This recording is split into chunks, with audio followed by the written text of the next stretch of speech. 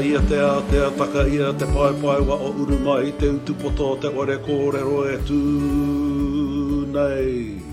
Kia ora. Welcome to Chase Channel, a space to share tupuna wisdom, Māori ancestral knowledge with you and the world. Tēnā, wakarongo mai. Nō te ipureo tēnei kawenga o te pai wao a Chase Channel. Inumia te kōrero. Chase Channel is brought to you by Te Ipureo. Tēnā katoa koutou, tātou katoa I roto I tēnei pō. Yes, it's Tuesday night rather than Wednesday morning, but I'm about to fly to China and not sure whether I'll be able to get into Facebook over there. So te kupu o te rā, o te wā me ki, is kaitiaki. K-A-I-T-I-A-K-I. And this is a popular word these days.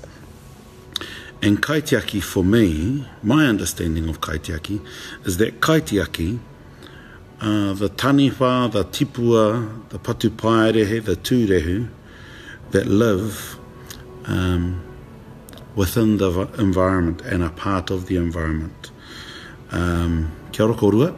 The modern interpretation as a result of kaitiakitanga in...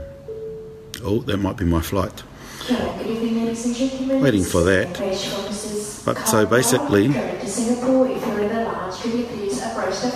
Sorry about that. So, kaitiakitanga as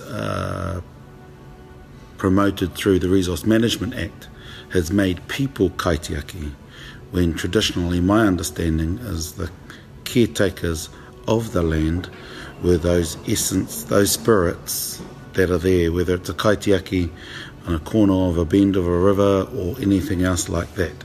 So I thought I'd just share a little bit on what kaitiaki means. Yes, it means the carers of place, but not traditionally them being people. So kaitiake, that's a little bit of information because I'm not sure whether I'll be able to connect while I'm in China.